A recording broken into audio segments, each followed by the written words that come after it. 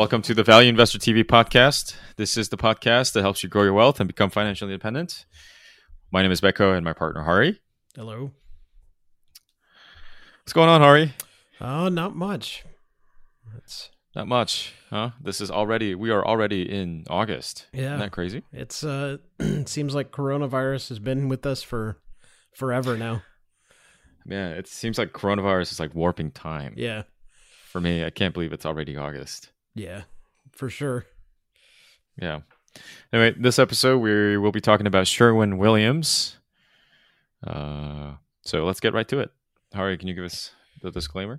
Yeah, this is the Value Investor TV podcast. We are the podcast that helps you understand the concepts behind value investing. We are not financial advisors, nor do we know your specific financial situation. So please consult with the appropriate advisor before making any financial decisions. Great. Awesome. All right. So as we always do, we'll go down the checklist to analyze this company, Sherwin-Williams. I think it's an incredibly exciting company. People might not think that, but I think it's an exciting company. They make paint. Very simple business. But if you guys want access to the checklist, please email us at info@valueinvestor.org. We'd be happy to share that with you guys. info@valueinvestor.org. Also, if you want to be involved in our Slack community, please also email us at info@valueinvestor.org. We'd be happy to send an invitation your way. All right. Should we go down the checklist, Ari?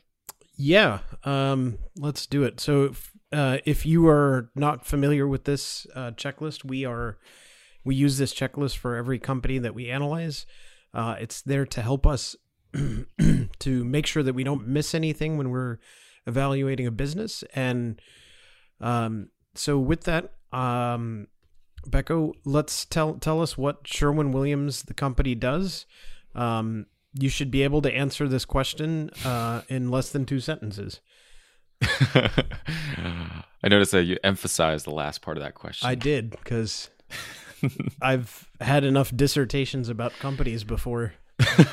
Would you like a lecture? Yeah, I think they make paint is enough, actually. But if you want to elaborate, go ahead.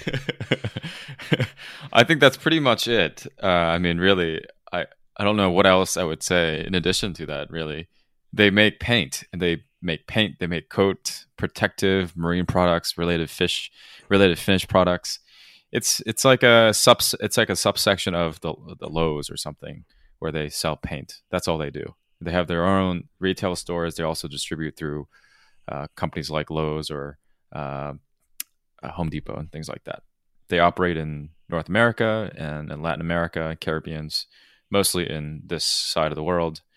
Yeah, that's about it. All right. Well, maybe just the level set really quick. The level set on to know how big this company is. Just roughly, the market cap is around $60 billion, and they have around 60,000 employees. And just for additional context, they've been around since 1866, so quite a while. Well, I think how was that? That was perfect. Actually, I think you okay. you got it under.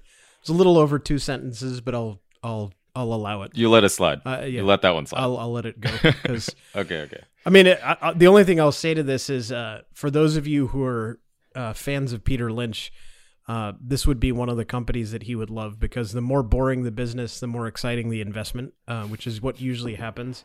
So, but we'll talk about why that would be the case here shortly. Okay, so one of the main things that we try to identify is the competitive advantage for the business.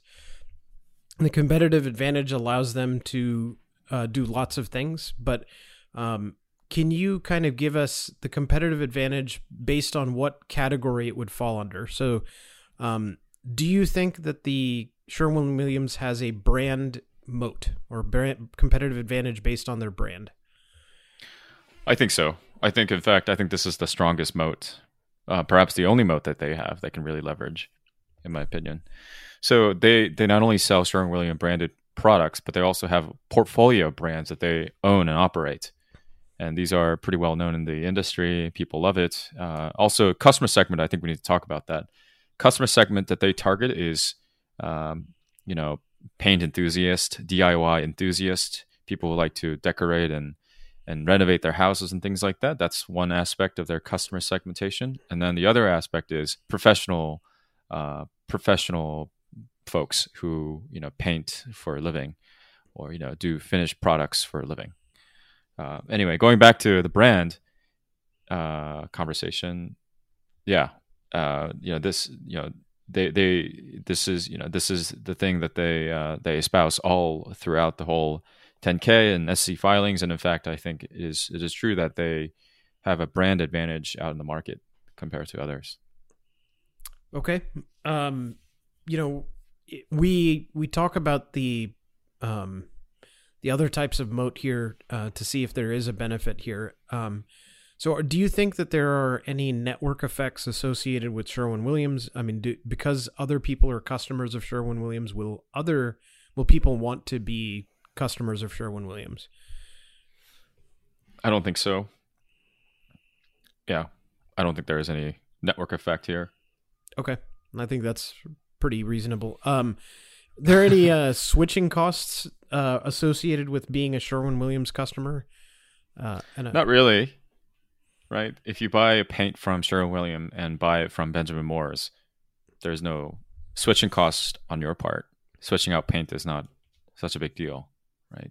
So, but when you talk about the professional segment, are there large accounts? Excuse me.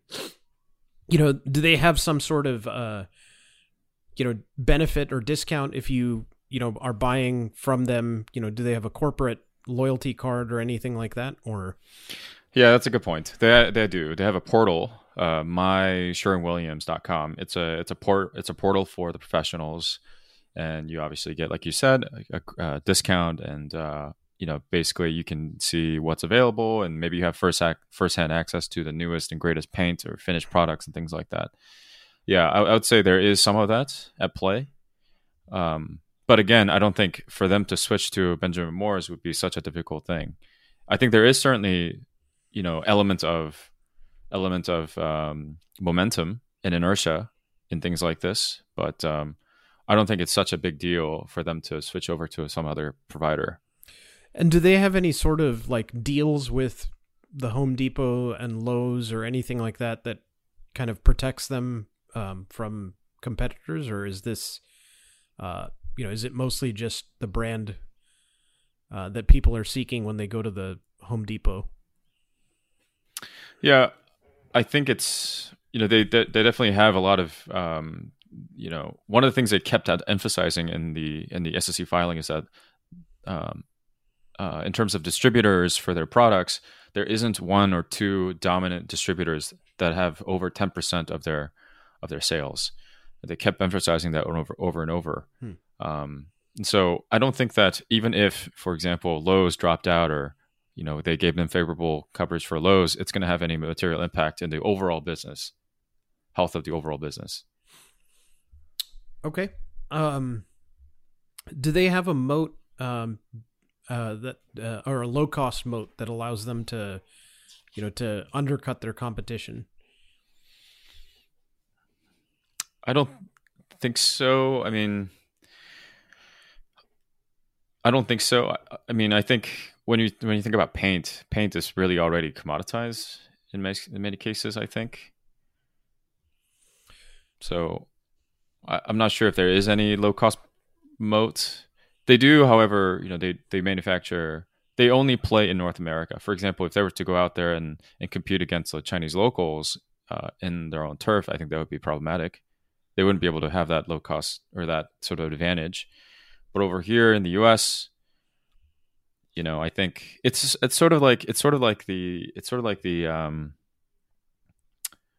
kind of like a hybrid. It's in between Skechers kind of play and kind of Ulta kind of play. I feel like it's somewhere in the middle. And what I mean by that is, paint is already sort of not, you're not talking about luxury good. But at the same time, they own the supply chain, they own all the logistics, they manufacture their own stuff. They have their own direct to consumer channel, so omni-channel. Yeah, all those things. I think it makes it kind of along that spectrum. I think they're sort of in the middle. So going back to the low cost, yeah, I don't know if there is really a low cost moat there. Well, so when you one thing to think about, and it's not really a low cost moat, but when you have the infrastructure already in place and you're a profitable business, after 150 years, Sherwin-Williams better be profitable. I imagine they are. Yeah. It's hard for an entrant to get in, these, if you and I were to go to a venture capital group or to someone else and say, we want to disrupt paint, nobody's going to give us money. Right. Right. So I don't know. We can try.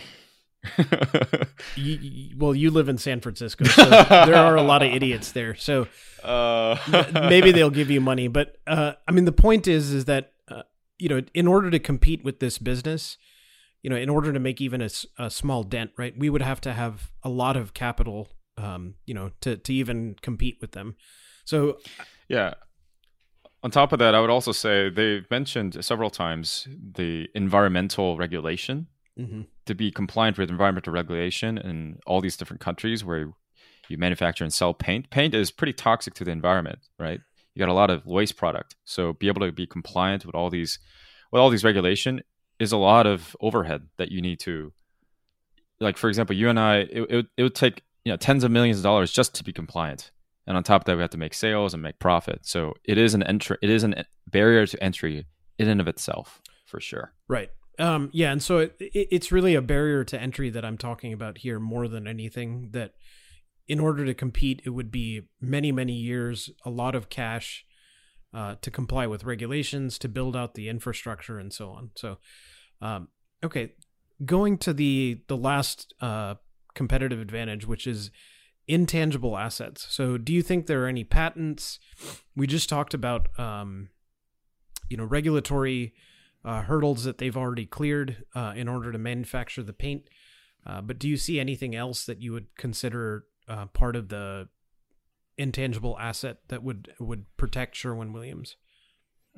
Yeah. So obviously, intangible assets. When we think about that, we think about, for example, classic example I like to give in the podcast is patents on drugs. They don't have anything like that.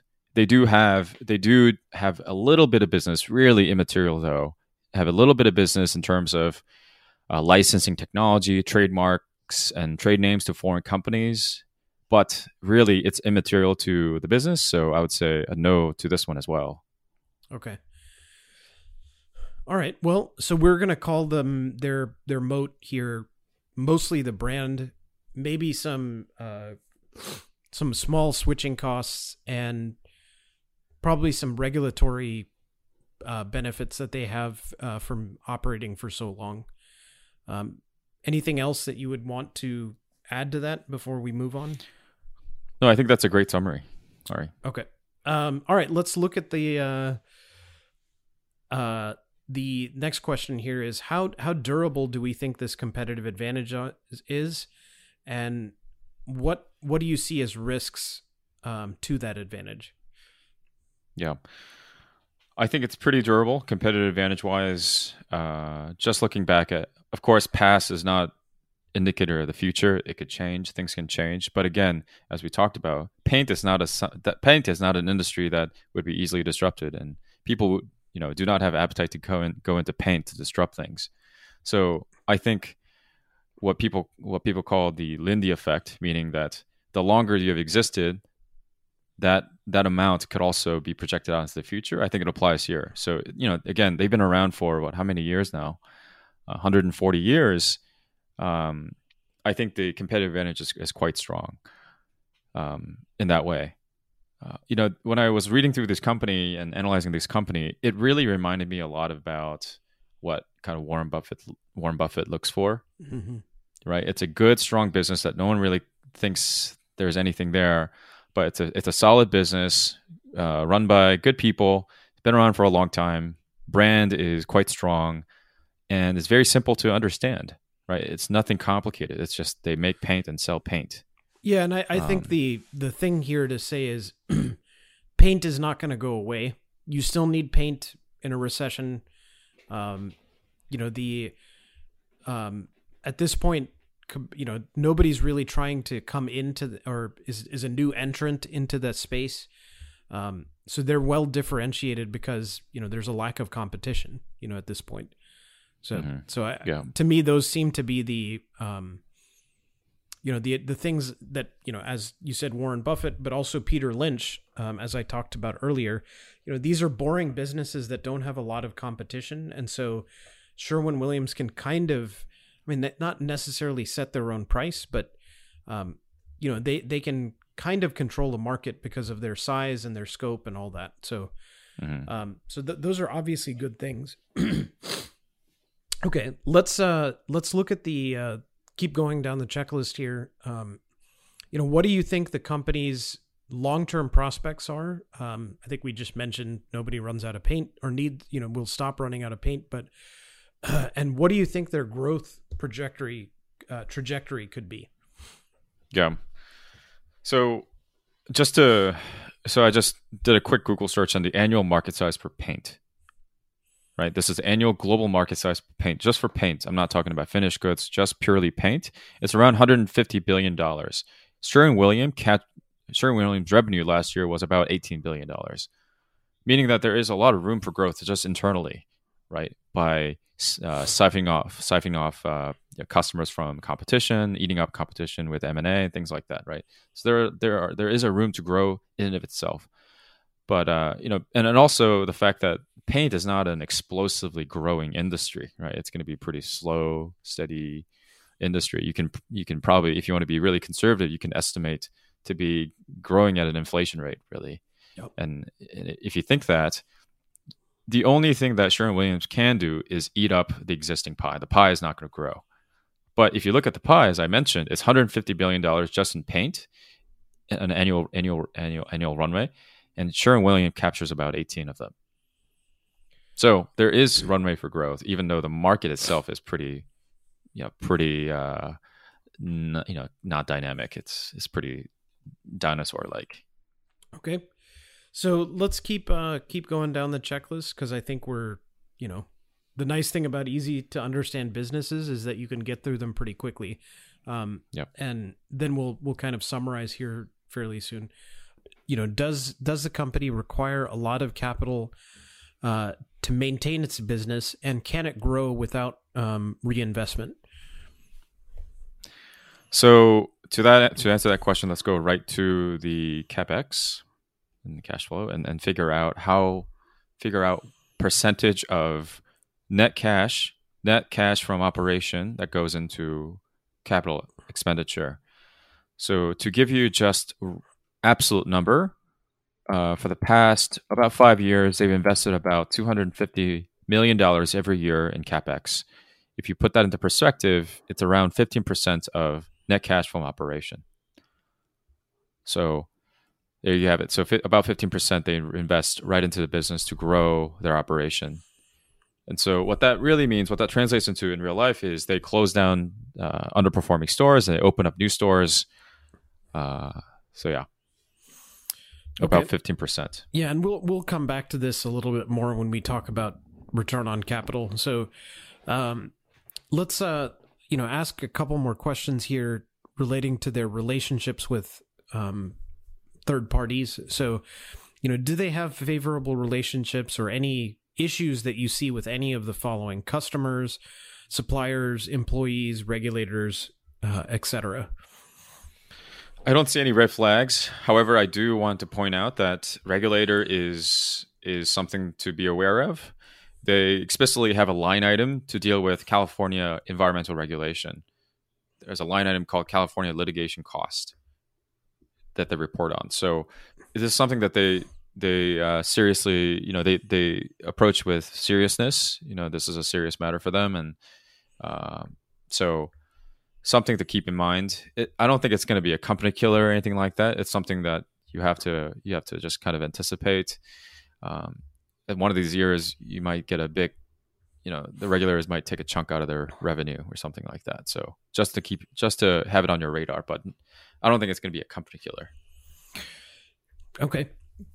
All right. Well, that actually is the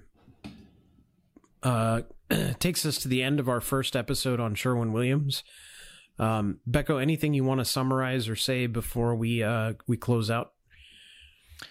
No, this was great. I think this is, again, it's a very simple company. Peter Lynch would love this company. Warren Buffett would love this company. Very easy to understand. In fact, I would suggest that people who don't have a lot of experience looking into companies, I would highly suggest that you look into this company. It's quite simple. It's quite easy to understand.